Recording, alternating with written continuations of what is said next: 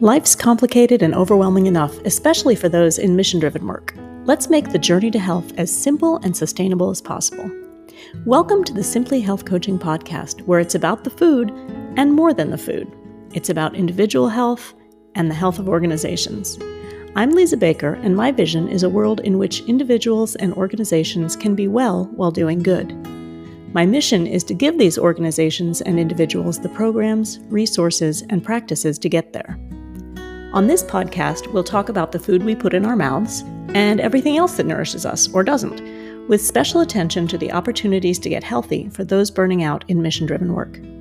Season 1 focused mostly on the food we put in our mouths and a few other parts of our lives that can affect our relationship with food. Season 2 focused on conversations with women experiencing burnout in mission-driven work, conventional and alternative practitioners who support them, and others whose lives intersect with them and their organizations. Please visit the podcast homepage to check out previous episodes. Season 3 will be a mix of solo episodes and interviews with guests, all focused on finding our way out of burnout and back to health after more than 18 months of the pandemic. Let's get started.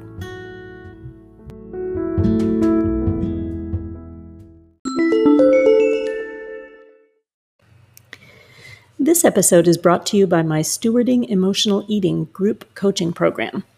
Has it been one of those days, weeks, months, years? You've eaten your way through an entire sleeve of cookies, a whole sharing-size bag of chips, and what's left of the birthday cake in the fridge. You're still craving something, and nothing in the house appeals to you. Yep, you know it. Your emotions are affecting your eating habits and choices. Have you tried beating, conquering, managing, tackling, controlling your emotional eating? How's that working for you? Maybe stewarding your emotional eating is a better approach, because stewarding means the mindful and responsible care of something entrusted to you. And your emotional eating is your body sending you a message that she wants you to take better care of her. Ready to learn how to do that? Join me for a 2-month exploration of what makes us eat emotionally and how we can shift that behavior. The next cohort of the Stewarding Emotional Eating program runs from November 1st through January 14th. Yep, we run across all the holidays because they can be especially hard, and it's a great time to have support. There are 2 levels you can engage at: Nibbler, which is a basic virtual group program with group calls, online modules, office hours, and an online chat thread; or VIP, which stands for Voraciously Invested Person. The same group program with a whole lot more one-on-one accountability and support from me, plus a few fun and practical bonuses. Remember, my mission is to make health coaching affordable to everybody. I offer no-fee, no-interest payment plans that fit your budget and discounts if you prefer to pay upfront. Ready to steward your emotional eating? Details at isgood/emotional eating. That's is.gd/emotional eating, or follow the link in the show notes.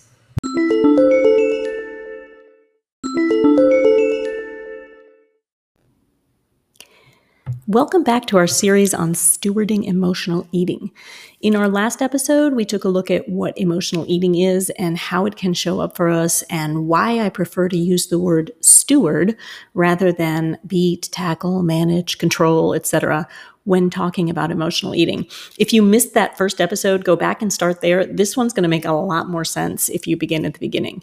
The link is in the show notes. This week, we're going to take a look at our triggers, and I want to be really clear. We know we eat when we're happy, sad, mad, scared, etc. if we eat emotionally. And these are not the triggers I'm talking about. Rather, when I say trigger, I mean what made us feel those emotions in the first place. Normally, these are external situations and cues. So let's take a look at a few of them. The factors that lead us to eat emotionally are, naturally, emotions. Although some of us certainly eat or overeat when we're happy, the emotions that can drive us to eat or to control what we eat are usually what we consider negative emotions. There are 2 really simple acronyms that I offer clients when they're trying to identify what emotion they're feeling as they're reaching for food or denying themselves food. And those acronyms are, first of all, HALT. So you kind of appropriate, isn't it? You're reaching for food and you halt. You ask yourself, are you hungry, angry, lonely, or tired.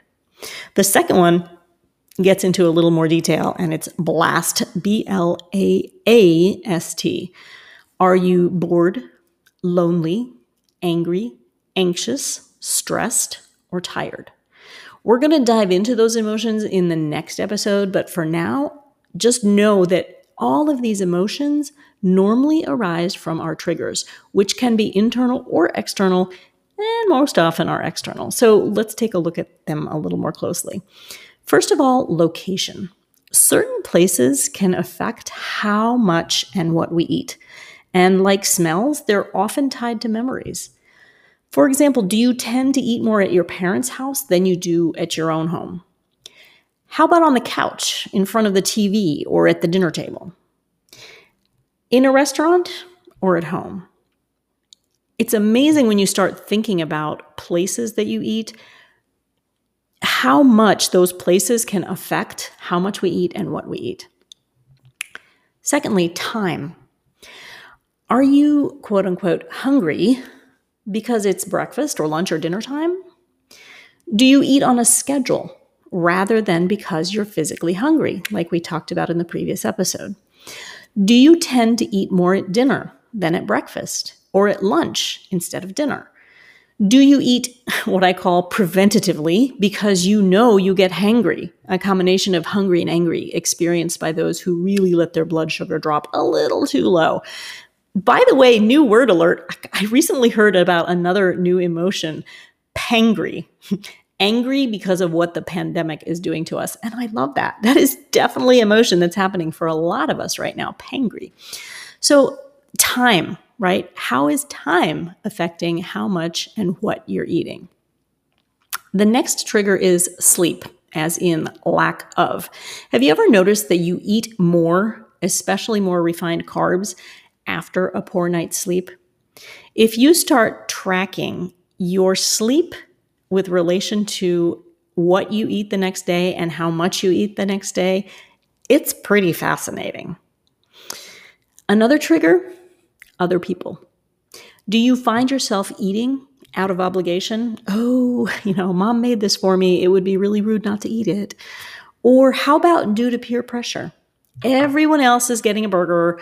I was going to have a salad, but I really don't want to stand out, right? I don't want to draw attention to the fact that I'm trying to eat healthy. And of course, the other way people trigger us is, they make us angry, or they really upset us, or they make us sad. So that's a way people can trigger us. Another trigger can be cultural messaging. So things like, ooh, it's the holidays, it's time to splurge. Or we're eating at a fancy restaurant and we're kind of expected to have all the courses. Or that famous quote, in our culture, we celebrate with food. It's kind of like guilt, right? Every culture seems to claim that. Like that's their own thing. It seems like every culture claims that, right? Both the ownership of, oh yeah, we really love our guilt versus like what culture doesn't say that they are really invested in guilt. But the other part that a lot of cultures claim is that in our culture, we celebrate with food. Another trigger, preceding events, situations. Did you just have an uncomfortable conversation at work? Were you relieved to have survived a presentation you had to do? Did your teenager just have a meltdown? Did you just narrowly avoid an accident? All of these are situations where we might feel strong emotions coming up. So just like in the previous episode where I said, learn how to play scientist, this stage of stewarding emotional eating also has a role play. And in this one, I call it play journalist. So that list of triggers is most certainly incomplete. You may well come up with more, and there are no wrong answers. We're all unique, right? It's bio-individual. What triggers you may not trigger me, and vice versa. So if identifying the kind of hunger you're feeling is like playing scientist, identify the triggers you're encountering is all about playing journalist. What do I mean by that? If you ever took part in the high school newspaper, you probably remember being taught that what a good journalist does is ask the questions who, what, when, where, why, and how, right? So when I work with clients on emotional eating issues. I call this part of our journey playing journalist. We learn to step back and observe what is triggering us as we head to the kitchen or the pantry. Again, nothing else is required at this stage. You can still go ahead and eat what you were going to eat. And yet for some clients, noticing that they're being triggered and therefore eating emotionally is enough to help them stop eating emotionally. They can cycle out at this stage. Lucky for them, right? If that's not you, don't worry about it. We got a couple more role plays to go. So in the next few days, think about, number one, playing scientist. Don't forget to notice, are you eating for physical hunger reasons or emotional hunger reasons? And then if you've identified that it's an emotional reason, play journalist. What is triggering you? All right. So 2 things to do over the next few days: play scientist and play journalist. The moment you recognize you're eating due to emotional hunger, try to identify what your triggers are. Who, what, when, where, why, how are you triggered? And then stay tuned for the next episode, which is going to be coming up soon. And in that episode, we're going to continue our discussion of how to steward our emotional eating by actually identifying the emotions and playing toddler. Not gonna lie, this is often the role my clients relish the most. So if you haven't done so yet, subscribe to the podcast so you can automatically get notified when the next episode drops. And I will see you soon.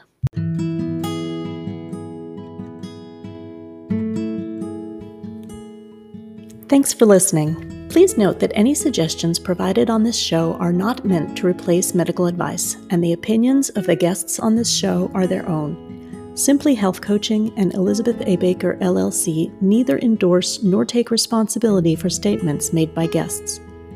Let me know your thoughts about the episode and share your biggest takeaways and aha moments, and let me know who else you want to hear from on the topic of being well while doing good. You can send me a voice message directly through Anchor, as well as some of the other listening platforms. Please be sure to rate, review, and subscribe the podcast in your listening app so you never missed an episode. Love the podcast? You can support it with a donation directly from the podcast homepage in most listening apps. If you're interested in advertising on the podcast, send me an email or voice message. And if you'd like to know more about my work, please visit my website at simplyhealthcoaching.com. As always, the links are in the show notes.